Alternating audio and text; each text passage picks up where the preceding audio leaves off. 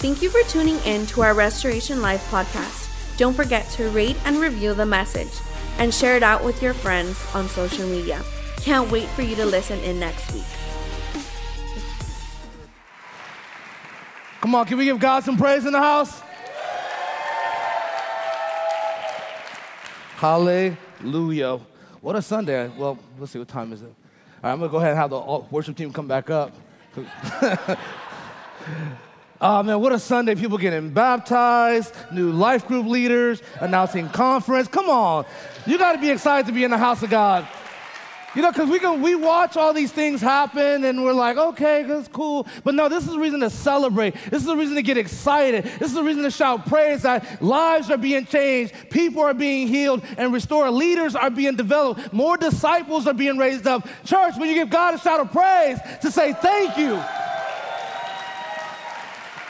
Hallelujah. We've been in this discussion for the past couple of weeks, discussing revival, our role in revival. If you were here last week or maybe you're tuning in this week, I encourage you to go back and watch the message before and the one before that so you can kind of catch up to where we're at. And in this process, we learn that revival is not an event, it is not an experience, but it is a responsibility of the disciple to take part in. God gave us opportunity to choose to take part in revival, and that's up to each one of us to decide whether or not we're going to fulfill the role that He has given us in revival. If you've accepted Christ as Lord and Savior, no matter where you're at in the world, you have personally experienced revival in your own life. Why? Because you were once dead in your sin, and you have been brought back to a new life in Christ Jesus. Would you say amen? Paul writes in Galatians chapter 2, verse 20, I have been crucified with Christ. It is no longer I who live, but Christ lives in me. The life I now live in the body, I live by faith in the Son of God, who loved me and gave himself for me. So now that we have this new understanding that I am no longer alive, that it is Christ in me, it's important to also grasp that I have to change some behaviors, yes? I have to change some of my daily practices if I truly want to begin to live this new life. I have to stop my old ways of living and take up on the new ways of living. So the scripture that we read last week, Acts chapter 2, we see the church being birthed. Peter ministers, 3,000 people get saved. And it says they devote themselves to 4 things. We talked about 2 of them last week. It says they devoted themselves to the teachings of the apostles, to fellowship, to the breaking of bread, and to prayer. These are the new believers, and this is the beginning of how they started to change their lives so that they could fulfill the role that God had for them, taking part in revival here upon the earth. Everybody caught up? So we're going to continue this message moving forward, and now we're going to take a look at the next part, devoted to the breaking of bread. I hope you guys got your notes out.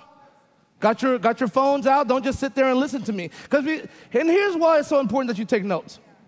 I get asked all the time, Pastor, my mom wants to know this, my dad wants to know this, my brother needs to know this. What should I tell them? Right now, we're going to go through some foundational things that you can teach the why behind the what. So you got family members who are asking like, I hear you guys talk about the blood and the body and all that stuff. What is that all about? It sounds like a cult in there. Instead of going, well, I believe. Instead of doing that, take notes. And then you can teach. And you don't have to call me because I already gave you notes.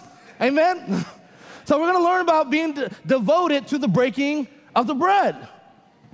Now, early on in Scripture, prior to the time of Jesus, we see the phrase breaking bread in Scripture. At that time, breaking bread only meant to sit down in fellowship and eat. The breaking of bread requires fellowship. It requires community. What good is it to take part in community and you got no communion and you got no community? You just like, this is my time. This is my breaking of bread and my juice. I don't want nobody. I'm taking all the juice. I'm tired of these little cups. I got my whole bottles of Welch's. This is my time. And yes, I know we talked about last week that, community and fellowship begins at home. And it is good to practice communion inside your house with your kids, but your kids cannot be your only community. Why? Because one day your kids are going to grow up and they're tired of you and they're going to leave. And then it's just you and your husband. And y'all can't stand each other, so then it's just you. So you need to build a community. This is part of the breaking of bread. Now, again, in the older time, before Jesus, breaking bread just simply meant to have a meal together. That's why you still hear some black people still say today, yo, brother, break bread. Let me get a piece of that, right? We still say that. It's a term. It's just something we like to say in the sense of share some food with me. Break bread. I break bread, you break bread. But when Jesus came, this phrase changed into something vastly more important. Instead of just breaking bread, it became the breaking of the bread. And now devote yourself to this time. So what does that mean now? It means that every time we sit down to break bread, we're remembering something. We're remembering the sacrifice that was made upon our behalf. We're remembering that Jesus died upon the cross. Let's go to 1 Corinthians chapter 11. Paul writes, "For I received from the Lord that I also passed on to you. The Lord Jesus, on the night he was betrayed, took bread, and when he had given thanks, he broke it and said, 'This is my body, which is for you. Do this in remembrance of me.' In the same way, after supper, he took the cup, saying, 'This cup is the new covenant in my blood. Do this whenever you drink it in remembrance of me. For whenever you eat this bread and drink this cup, you proclaim the Lord's death until he comes.' So then, whoever eats the bread and drinks of the cup in an unworthy manner will be guilty of sinning against the body and blood of the Lord. Everyone ought to examine themselves before they eat of the bread and drink from the cup. For those who eat and drink without discerning the body of Christ eat and drink judgment against themselves." See, that's the part we kind of leave out. See, we all like, okay, cool, we're in church, cup, got it, bread, got it. We're listening to the devotion, close our eyes, pray. But do you do the second part? Because to be devoted to the breaking of bread requires an intentional attitude towards the second part. Do you examine yourself before taking the emblems? Because we kind of just gloss over that. But the examination part is the most important part. That is the real remembrance, because I'm remembering what Christ did for me upon the cross. And more often than not, we're in here waiting because we're like, man, I'm thirsty. This little bitty bread. How come they can't give us bigger bread? Is this juice old? I don't know how old this juice. You think there's lactose in this juice? Is this bread gluten-free? Like, there's so many things that we're thinking about right now. Like, man, I wish we could have a whole snack right now. It'd be bomb. Peter would be upset if he came back and saw this little bitty cup. I bet communion was different. Communion probably was different back in the day, but people nasty and don't wash their hands, so we had to change things. But more often than not, our mind is not taking time to examine our hearts and our actions. Our mind is everywhere but on what it should be, remembering the sacrifice that Christ made on us. Why is this so important? Why is it so important that we take time to remember this? See, communion is sacred. The breaking of the bread is sacred. It changed from just dinner. Now you're doing something sacred. And everything sacred needs to have reverence. The Bible teaches us that the beginning of wisdom is reverence of the Lord. And everything that is holy is of the Lord. So communion, therefore, holy, sacred, I need to have reverence for. Because whatever I have reverence for has power in it. And we mistake that we're holding these emblems in our hands and we're neglecting the power that we're holding. See, because when I remember the sacrifice of Christ, I'm remembering that when he died, he set me free. When he died, he restored me. When he died, he empowered me. When he died, he equipped me. So when I remember that through examining my heart, now I'm receiving all that he done for me. But when I ignore that, I turn what is sacred into a religious ritual. And I do it just because everybody else is doing it. I do it because that's what you're supposed to do on Sunday. I do it because I was thirsty. And when we remove all the power that is within it. And so we need to go back and teach on these fundamental things so that way we never lose reverence for what God did for us. Every single one of us set free, covered by the blood of Jesus. We should never forget this. I remember being a little kid going to church, and our church, we had those golden circle trays, right? And I couldn't see them because you're little, and so they pass them over you. I'm trying to reach. I'm like, what's inside them trays? What's inside? I want what's in them trays. And my grandmother would smack my hand. She's like, don't be reaching. You ain't ready for that.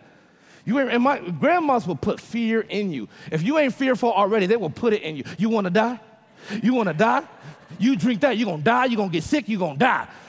And I'm like, oh shoot, they up in the gold trays, I'm trying to be up in the gold tray. But she didn't really explain to me what was taking place. And further in scripture, go to verse 30. It says, that is why many among you are weak and sick, and a number of you have fallen asleep. But if we were more discerning with regard to ourselves, we would not come under such judgment. Nevertheless, when we are judged in this way by the Lord, we are being disciplined so that we will not be finally condemned with the world. What is Paul saying? He's talking about when you lose reverence for what is holy, you negate the power in it. Therefore, your spirit becomes sick. Your spirit becomes weak.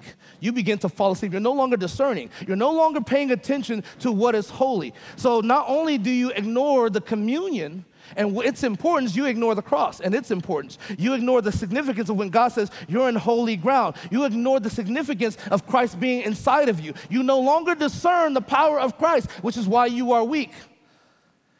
So the process of examination and having reverence for it doesn't just apply to what is in communion, but everything that is holy. And this is what we got to get. So when we come to this time of communion, we're not doing something out of religious habit, but we're doing something sacred.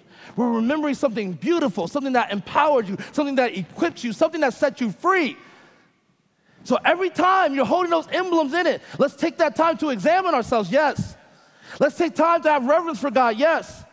Let's take time to thank Him, truly thank Him from the depths of our soul. This is not just another Sunday church. It's not just another communion, but we are honoring the Most High and the sacrifice that was made. Would you say amen? Come on.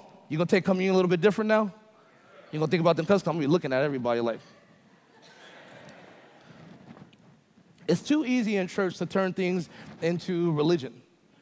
It's so easy to dismiss the power of worship. Oh, that wasn't my song. Yeah, I wish they did my song. I was really hoping for this song today. We come to church with the wrong mind. Some of us, we wake up and like, man, this clothes don't fit no more. I'm a bit gassy. This is kind of tight. You think this look good? You think they're going to like that? What if she wears that? Then I wear that. Then it's going to look dumb. Now I'm going to change all over again. Well, did I wear this last week? This make no sense. Oh, look at my hair. My hair's messed up. Oh, I don't feel like going anymore. I'm tired. You think, who's going to preach today? Is Max going to preach? Because if he preach, I don't want to go because he be yelling at people and he be getting on my nerves. That's just kind of weird. You think they're going to turn the AC on because sometimes it's too cold in there? Should I bring a sweater? Should I bring in one knot? Is it hot? You're going to do 3 worship songs, they're gonna do 4. It's weird when they do those little tag things on the end. I don't really get what that means, what's happening there. What about lunch? Are you hungry? We come to church with the wrong thing in mind. We come to church and it's just another Sunday, and then we end up walking away depressed, hurt, still broken, still upset. Well, I'm just not feeling it at that church. I don't know what's really happening. It's because you're not coming prepared to be part of the church. See, you're coming to be entertained, you're coming to be excited and hear what you want to hear, and you're not receiving what you need. See, you're here to take part in something. This whole moment, from the moment service starts, is something holy happening. See, you can get your breakthrough at the moment church starts. You can get your breakthrough right there in the breezeway when you say hello to your brother, because you're in fellowship already. And the Bible says, where 2 or more are gathered, I am in the midst. So I don't have to wait for an altar call. I don't have to wait till the song that I want to hear to receive from the Holy Spirit. It's here the moment you step on these grounds, because this is holy ground. Have you lost reverence for what is holy? And is that why your spirit is weak? Is that why your spirit is sick? And is that why you've fallen asleep? Because you lost reverence for what is holy. Restoration life is fulfilling the will of God, so therefore we are in a holy purpose. Every single one who takes part in what we're doing, you are holy because Christ is in you. You are a holy vessel. How you lost reverence for that? Every time you wake up, every time you breathe in, whose breath are you hearing? The Bible says that God breathed into man and he came to life. Have you lost reverence for that? Because the moment you could turn your mind back onto what God built you for, you could begin to live with his power, authority here upon the earth. Would you say amen? Romans chapter 12, verse 1 says, I appeal to you, therefore, brothers, by mercies of God, to present your bodies as a living sacrifice, holy and acceptable to God, which is your spiritual worship. Worship is living sacrificially. That's all it is, living sacrificially. That is worship.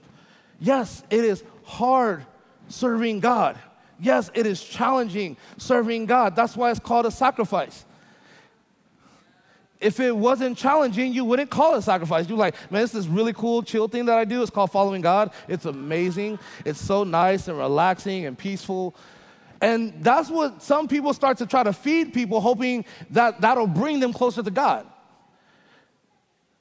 No, it's just, you're going to be so blessed. It's going to be so awesome. You're always going to be happy. And you feed them a lie. And then when the lie begins to show its true colors, they run away. Tell them the truth. The truth is that it is a sacrifice. But through that sacrifice, now we're living in reverence to God. Amen. And the best way we can honor the sacrifice and be devoted to the breaking of bread is to present ourselves as a sacrifice. Holy and acceptable to God. This is worship. And when you read Romans chapter 12 is a breakdown of how we should now be conducting ourselves here upon the earth. It's so many instructions and so much wisdom in just that one chapter if you take the time to read it and process it. Romans chapter 12, verse 2. Do not be conformed to this world, but be transformed by the renewal of your mind, that by the testing you may discern what is the will of God, what is good, acceptable, and perfect. Now, often when we use this verse in ministering, we use it in the context of do not allow culture or society to dictate your behavior, which may lead you to sin, which is true. It's 100% true. But there's so much more packed into that first sentence if you take the time to think about it. Because what we'll do, we'll compartmentalize that. Like, oh, yeah, I should stay away from drugs and alcohol and lustful things and pornography, and I'm not conforming to the world, yeah. And we'll stop there. And we'll cut it off. But there's so much in that sentence, do not be conformed to this world. One of those things is conforming to the patterns of religion. Because religion is of this world. People have started making up stuff to be able to satisfy their desires internally. And that is a pattern of this world. One of those behaviors being prayer. Praying like the rest of the world. Prayer is not exclusive to the Christian. I don't know if you know that or not. Prayer is not exclusive to the Christian as far as their practice goes. But prayer in its true essence is very distinct if the Christian does it right. But prayer is not exclusive. Muslims pray. Buddhists pray. Muslims probably pray more than we do. They got 5 scheduled on the day. Boom, boom, boom, boom. We barely make it to the evening pillow talk and fall asleep. Buddhists got bells and ringing things and incense and whew. Like it looks cool. It smells good. It smells really good. My dad was a Buddhist for a while. That's how I know. I know what it was. The bells and this. Hindus got their thing, right? They pray. Even people who don't have any of those traditional ones. All my new universal people, I put it out into the universe. I was in meditation and I released it to the universe. Energy. You know why people pray to the universe? Because the universe never says no. You ever talk to somebody about the universe? They were like, yeah, the universe told me that I'm getting all the stuff that I put it out there, and wouldn't you know it, it gave it back. Shocker. Shocker. Shocker that it didn't bring any conviction to you. Shocker that it didn't change you, but changed everybody around you. No, you're not the problem. Of course the universe, as big and vast as it is, focused on you. Come on. People are trying to find an easy way out because if they communicate to something that ain't real, they can make up the answer for themselves. They create their own God, and then they become their own God, and they're, oh, I heard God tell me. Come on. See, we have to understand something, that prayer is not a religious habit either, nor is it a spiritual ATM. God is not your genie.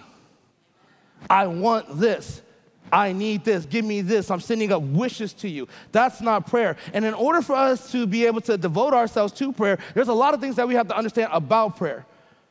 We got to get down to the fundamentals and build a solid foundation. You can't set up a strong wall if you don't have a solid foundation. So before prayer can even be heard. That means that God actually even heard your prayer. There are some things that we have to handle first. 2 Chronicles chapter 7, verse 14. It says, if my people who are called by my name humble themselves and pray and seek my face and turn from their wicked ways, then I will hear from heaven and I will forgive their sin and heal their minds. He says, if my people will humble themselves first, turn from their wicked ways, then I'll hear them. So before, I want you guys to write this down, before you pray, examine your heart. Are you going in the direction of God, or are you going away from Him? Have you ever tried to yell at somebody that was going in the opposite direction of you? Right? You're trying to call them, they're going, and the further out they get, you can't hear them anymore. See, but the difference in this is we are the ones walking away, and we're trying to talk to God. He's back here. See, God's going that way, and we're busy walking this way, and we're yelling to God. He's like, I can't hear you. See, because you're still pursuing those wicked desires. You're still pursuing what you want up on this earth. You're not following me. You're not abiding in me. You're not trusting in me. You're going in the complete opposite direction of me. I cannot hear you. Turn from your wicked ways. Humble yourself. That's the examination of the heart. Before we start to submit a request, have you repented? How are you going to ask God for something you ain't even repent yet? Have you forgiven? You're asking God for whatever it is you want, but we haven't done the basic things that He's asking of us. And He tells us, I can't even hear you. He's not even telling you no yet. You know what it is? It's similar to when we were kids, and for those, some of you younger people, you never experienced this in your life, but some of us who had internet in the house, when you try to pick up the phone, somebody's on the internet, you get a certain sound. It's like, that's what God hears when you try to pray to Him and you haven't repented. It ain't getting through. It's busy signal, like, examine your heart. Number 2, examine your motives. Why are you praying? What are you praying for? James chapter 4, verse 3. When you ask, you do not receive because you ask with the wrong motives, that you may spend what you get on your pleasures. God, give me some money. God, I need some money right now. I need some money. Give me some money. Like, no. I'm not giving you money because you're not going to take care of it. Because the only thing you think about is a new car, new house, new clothes, new shoes, going out, going on vacation. You're not thinking about anything kingdom related, so why would I give it to you? You're not a good steward.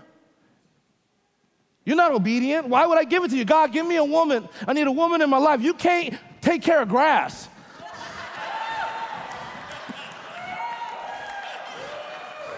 Your front yard looking dead.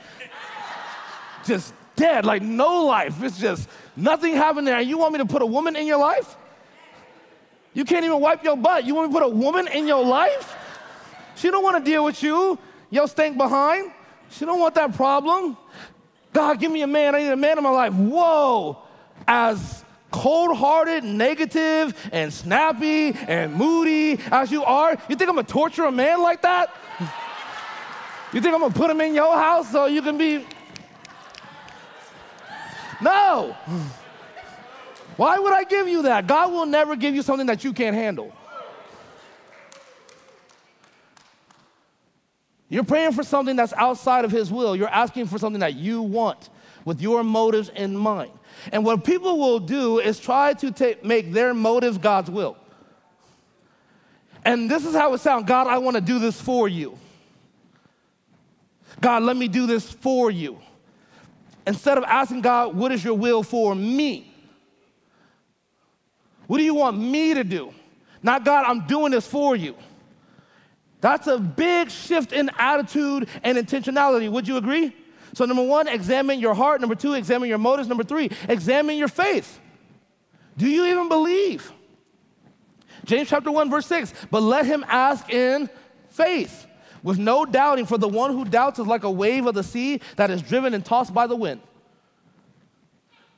God, I don't know if you can do this, if you can make this happen. Like, well, I'm only God of the universe. Like, I'm pretty sure I can make this happen. I'm just saying. But we'll do that. We're praying for healing over somebody, but the whole time we're just looking at death and destruction in front of us. We're believing in thought of restoration, but our true attitude in our hearts of hearts is so far from faith that they're never going to change. How many of you went inside your house, you looked at that relative, they're never going to change. They're never going to change. And here you are coming down, praying for my family, like, God, just help my family. See, you don't believe that he's a God of restoration, but God can do anything. God brought the dead right back to life. He's done it not just once, but on multiple occasions God has done this. God literally spoke everything into existence, and you think he can't solve your problem? See, the problem is your faith. You know why Solomon was regarded as the wisest man? And not because he just picked up a bunch of books and started reading. It was the first thing that he asked God for when offered the opportunity to have everything is, God, how I lead your people. I need wisdom to lead your people. And God released it to him. God can do anything. Anything that you need, according to his will, he can provide to you. But your faith has to be in alignment, knowing that it is done. So when I pray, I don't pray if, I pray, God, when. When you do this, God, let my heart be prepared. Whatever it is you're going to do, God, I'm here, and I'm ready to be used for your will. Because it's not an if. I know my God can do anything. So there's no debate there. So examine your heart, examine your motives, examine your faith. Number 4, examine your home, fellas. 1 Peter chapter 3, verse 7. Likewise, husbands, live with your wives in an understanding way, showing honor to the woman as the weaker vessel, since they are the heirs with you of the grace of life, so that your prayers may not be hindered. Some of you men, you're praying, God, just open up a door for me to be a leader. Open up for God for me to make impact, and you're not even taking care of your home. Your home is not in order. You don't regard your wife as the more fragile, as the more delicate, as the thing to be appreciated. So when we see that term, the weaker vessel, it's not talking about physical strength. It's that is precious. Your wife is precious, and you need to regard her as such. But some of you men, you're not treating your wives that way, and your prayers are hindered. Don't tell me that a woman's not strong. I watched this woman push out 4 babies. That's some strength, which is why when she stubbed her toe, I don't believe her. Because I'm like, don't front on me. Ow.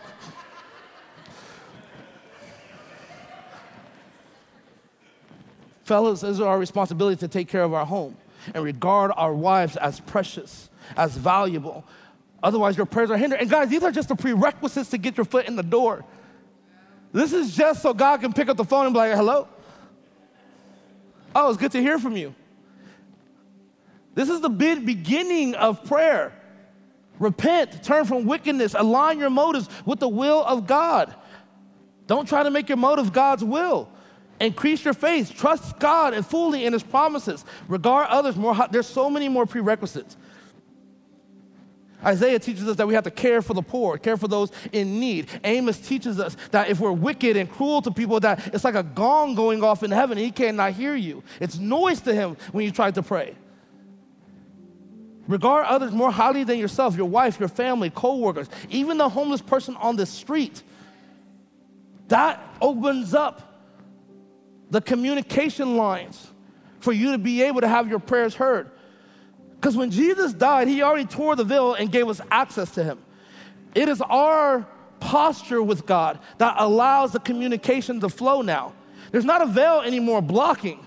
You can talk to God the Father, you can talk to Jesus the Son, you can talk to the Holy Spirit. They are people. So how do we pray? How do we pray? It says this in Matthew 6. This is Jesus teaching now. And what I'm talking about here, I'm not talking about corporate prayer or when we do this in fellowship prayer. I'm talking about just us as an individual. How do you pray? How do I pray? How should we pray? Jesus says this, says, and when you pray, you must not be like the hypocrites. For they love to stand and pray in synagogues and at the street corners, that they may be seen by others. Truly, I say to you, they have received their reward. But when you pray, go into your room and shut the door and pray to your Father who is in secret. And your Father who sees in secret will reward you. And when you pray, do not heap up empty phrases as the Gentiles do, for they think that they will be heard for their many words. Don't be like them. I love that. Don't be like them. For your Father knows what you need before you ask him. We don't pray to draw attention to ourselves. Just because you're louder here on earth doesn't mean that all of a sudden it gets louder in heaven. You don't have to come up with this spectacle to pray.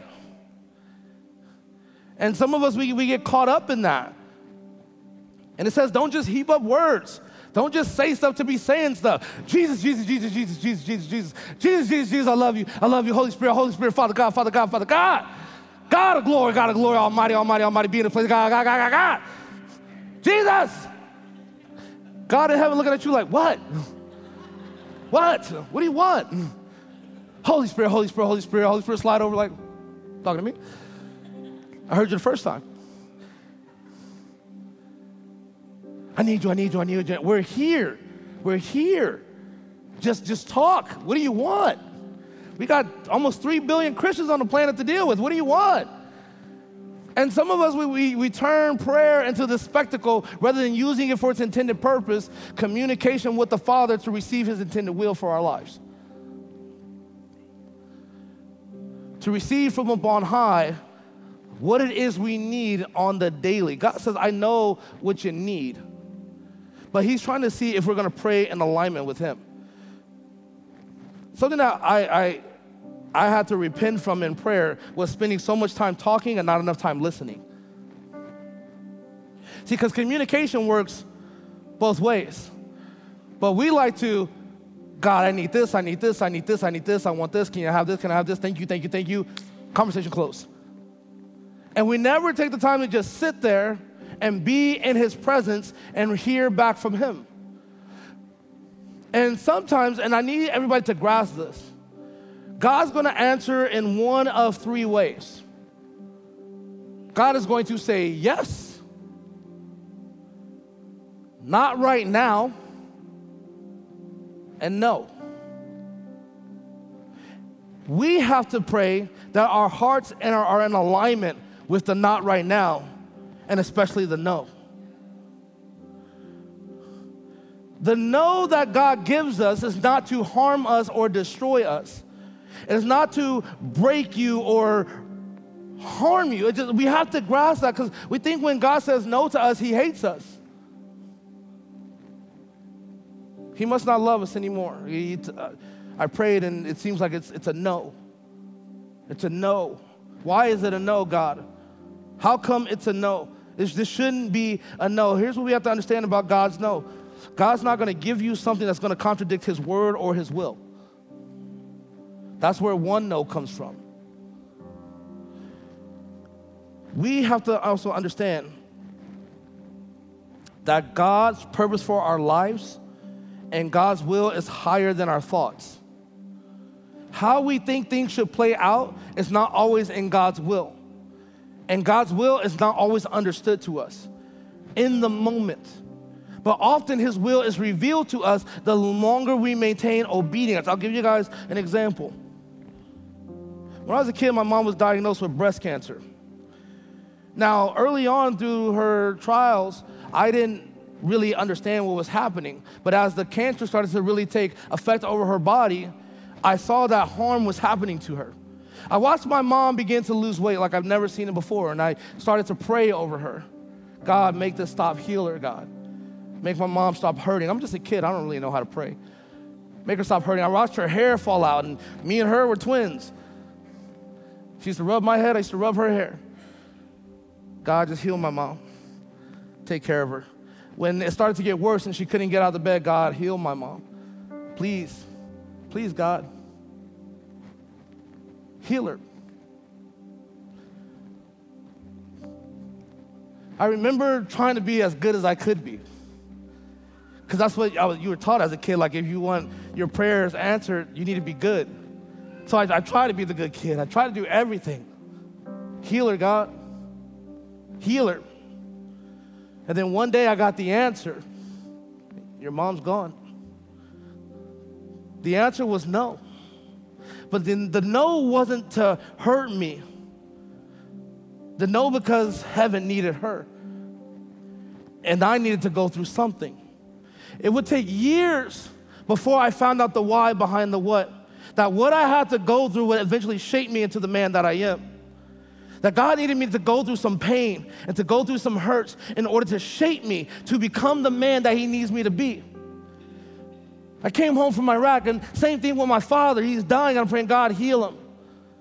Heal him, God, and he didn't. I experienced so much growing up.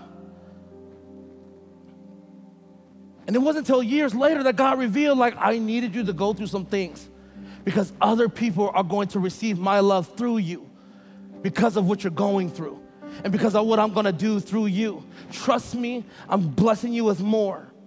I'm giving you so much more, that the pain is not for nothing.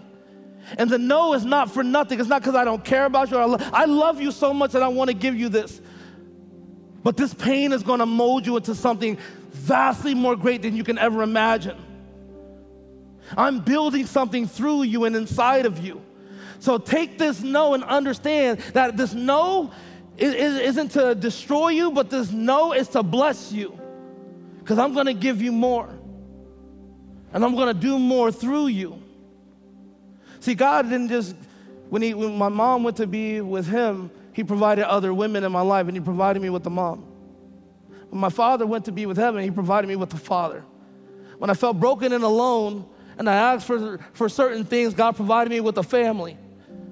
When I asked to be able to have an impact in his life, he gave me people to pour into. But it was through the process of the pain and his grace being sufficient that restored me.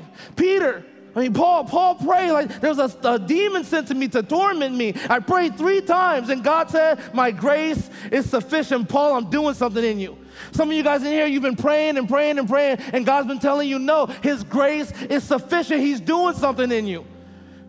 He's restoring you. He's changing you. He's transforming you. He's molding you. It doesn't make sense right now, but trust me, this is where faith comes into play. You got to put your faith in him and fully understand that what I'm going through is not to break me, but to build me. It's to build me for his divine purpose. Father, I trust in your will and your will alone. I know it hurts. Parents, I know it hurts. I know it hurts when you're praying for your kid. And you don't want to see them stray away. You don't want to see them on drugs. You don't want to see them locked up. You don't want to see them die. And you're praying for them. And sometimes it's not yet. They're not ready yet. Sometimes you guys, you're in the hospital and you're praying over your family and your loved ones, and you're like, God, don't take them away. Please, God, don't take them away. We have to understand that all of us belong to him first. And that death is not final. Death is not final. Are you hearing me, church? Death is not final. Death is not your end. Death is not your demise. Death is your beginning. Death is your new life. See, that's what we got to know. I was sitting over here doing worship, and it all came to play. It hit me like a ton of bricks. You see, my father was far away from God, and he had nothing to do with God. When my mom died, it broke him. And he went further away from God. But when my mom died, it created a void in me. And it was through pursuing God that void was filled up.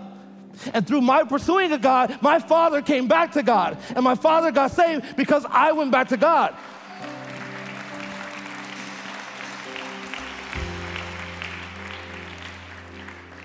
So God understood the only way for me to get the Father was me to get the Son. The only way for me to get the Son is that the mother has to come back home with me. I have a plan, and you can't see how it's being worked out, but trust me, I have a plan, is what the Lord says.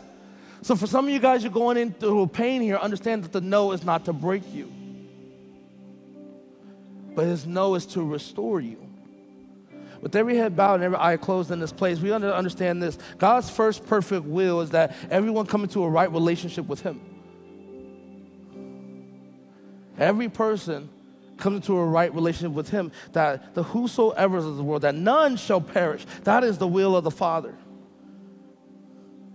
So if you're in this place and you know that you're walking away from God, you're separate from him, you're far away, and today's the day you say, Pastor Max, I want to repent. I want to humble myself. I want to turn away from my old ways. I want to leave that past behind. And I want to be able to communicate with my Father in heaven. If that's you today, you say, Pastor Max, I want to repent from my ways and I want to accept Christ as Lord and Savior, just where you're at. I just want you to raise your hand. Just where you're at. Doesn't matter what you're going through. Hallelujah. God sees that hand. Hallelujah. God, hallelujah. Hands going up all around this room. Hallelujah. Hallelujah. God sees those hands. It doesn't matter if you've been coming to church for years. You know where your heart is. You know whether or not you're close to God or you're far away from God. Shoot those hands. Yes. Yes. Come on. Come on. Hallelujah. Up there on the balcony. Hallelujah. Hallelujah. See, this is the first way we communicate. There is no prayer for salvation in the Bible as far as the title goes. But we can pray to our Father in heaven. And right now, if you raised your hand, just where you're at, where you're in your private space right now. Right now, where you're at, God is there too. The Holy Spirit is right there next to you. So with every head bowed and every eye closed, I want all of us to pray this prayer. Say, Jesus, thank you. Thank you for your love and your sacrifice. Come into my life. Be Lord of my life. I surrender. I repent of my sin. And I turn away from my wicked ways. I give my life to you. Surrender completely to you. To honor you, to glorify you, and to fulfill your will upon the earth. Thank you, Lord. In Jesus' name. And all God's people said, come on, give God some praise in this place. If you prayed that prayer right now, you have turned away, and now you begin to live a life devoted to God. Let's stand to our feet. Let's stand to our feet. I want to do one more thing.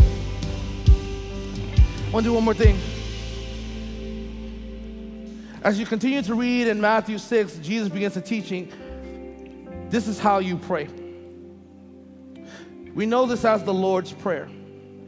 He says, this is how you pray. I want you to repeat after me. Say, Our Father, who art in heaven, hallowed be your name. Till your kingdom comes, may your will be done on earth as it is in heaven. Give us this day our daily bread, and forgive us our trespasses as we forgive those who trespass against us. Lead us not into temptation, but deliver us from evil. Jesus says, pray like this. He didn't mean verbatim. He didn't mean say these words every single time you pray. He meant pray like this. See, when we say, Our Father, we're acknowledging that we are in family and relationship with God the Father. He's not just God out there we can't touch, but our Father. I have a relationship with him. I belong to him. I am his child. Our Father who art in heaven, hallowed be your name. That word hallowed means holy.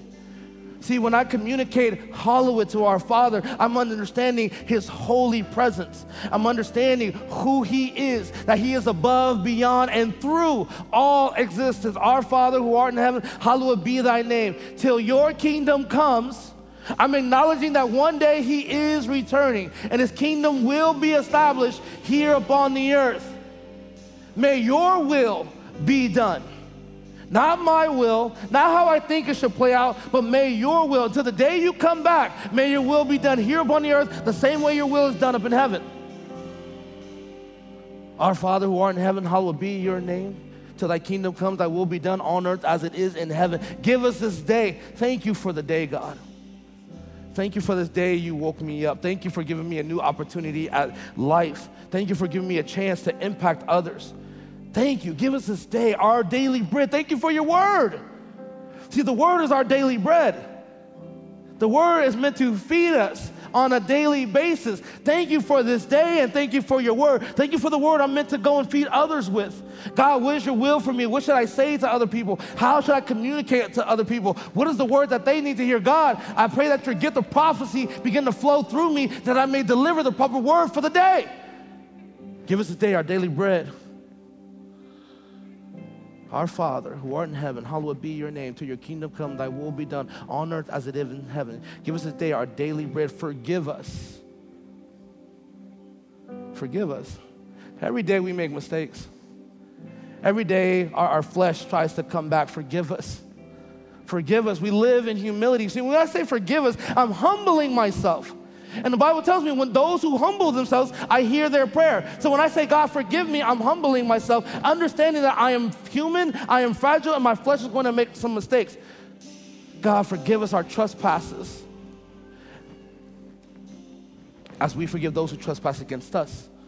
God, give me strength. Give me strength to release those who have wronged me. Give me humility to release those who have wronged me, because I've wronged you. So who am I to hold a grudge against a human being when you have so many reasons to hold a grudge against me, but you release me and you free me of this? So God, give me the same strength to be able to release those who have wronged me. Father, lead us not into temptation, because I'm very good at leading myself there. Father, give me strength. Give me wisdom to discern. Give me eyes to see and ears to hear. Allow my brain to be able to focus on the things of God so I'm not drawn away by these temptations. God, deliver me from temptation. Deliver me from evil. See, when we pray the prayer like this, we are combating against any spiritual authority upon this earth that tries to bring harm to us, because our God is the only true authority upon this earth. There are powers and principalities at work, so we must arm ourselves properly in prayer and understand that it is our tongue that we wield against the enemy. The Bible teaches us that the tongue is the spirit, which is the sword. And your prayer is how you go to war. It doesn't require a ton of words to go to war. Freedom over my children. Peace in my home. Enemy come out now in the name of Jesus. It doesn't require much to be said. Jesus teaches pray like this. So with the time we have, we're going to go into a time of worship. We're going to sing a song. I'm going to open up these altars. Some of you guys, you need to come pray on behalf of your family. You need to pray with faith. You need to pray for yourselves, and you need to pray with faith. Not to draw a spectacle or draw attention to yourself, but have that communication one-on-one with God. Go to war for your family. Go to war for your schools. Go to war for your jobs. Go to war for our nation. If your life is all good and everything's going, pray for anything around the world. We need more prayer in this world, but we have to understand the right way and the wrong way to pray. But I pray God's peace upon the earth, because that is up in His will. I pray that our hearts no longer waver in fear, because fear is not of God. I pray in His will. So these altars we're going to open right now. And just as your heart feels compelled to pray, I want you to come down and begin to just communicate with your Father. Begin to speak out to Him. Begin to have that intercession. Jesus, be here with us. Yes, Lord.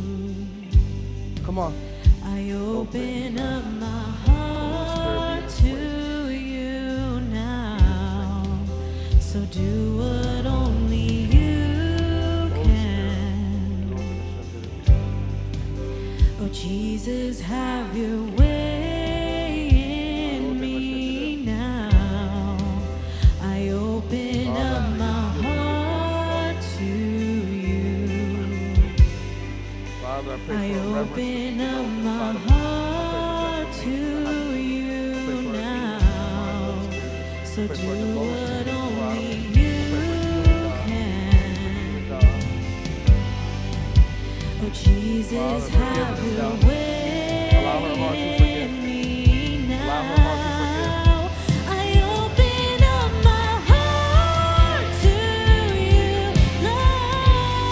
I open up my heart to you now.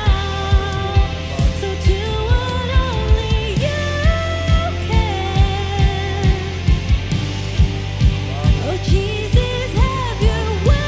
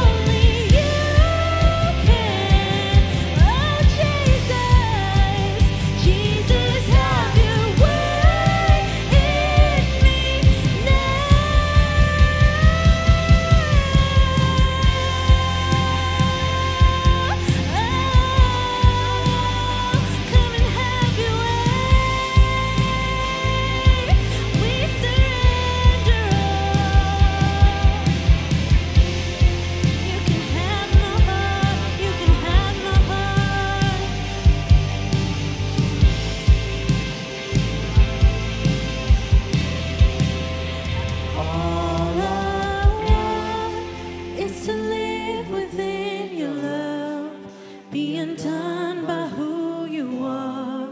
My desire is to know you deeper. Lord, I will open up again, throw my fears into the wind. I am desperate for a touch. Come on, open your hearts, open your heart. My heart to you. I open up my heart to you now. Let His presence dwell within your So hearts. do what only you can. Let His presence dwell within your homes. Oh Jesus, have your way in me. Pursue His now. will for your life. I open up my heart to you. Come on, sing that out, church. I open up my heart to you now. So do what only you can. Come on. Jesus, have your way in me Come now. on. Sing it out.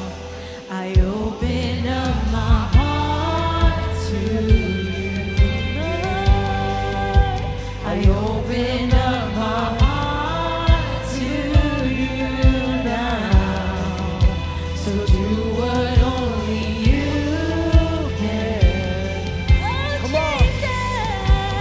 Jesus, have your way in me now.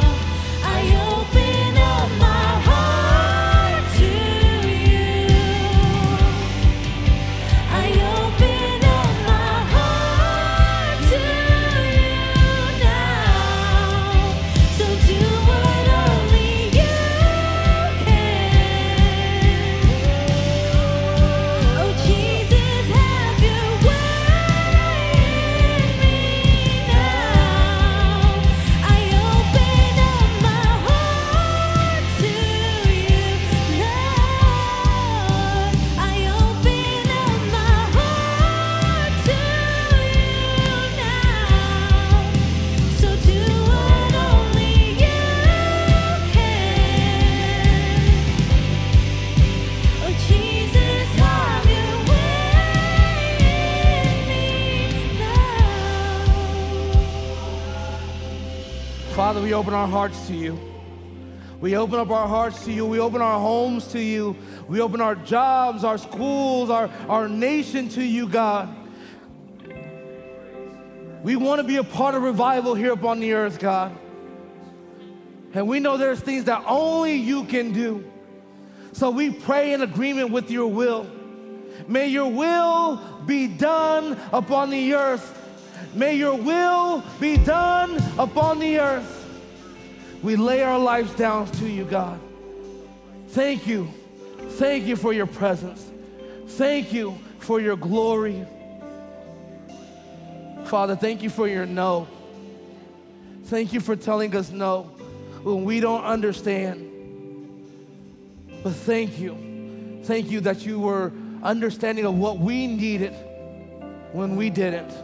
Father, I pray over every person in this place that they draw near to your spirit, that they turn from the ways of this world, that they no longer conformed or bound by the things of this world, that we don't look at Sunday as a religious habitual practice, but we understand that this time is sacred, that your body, your blood is sacred, that the worship is sacred, that prayer is sacred. And we take reverence for all things that are sacred. Thank you, Father.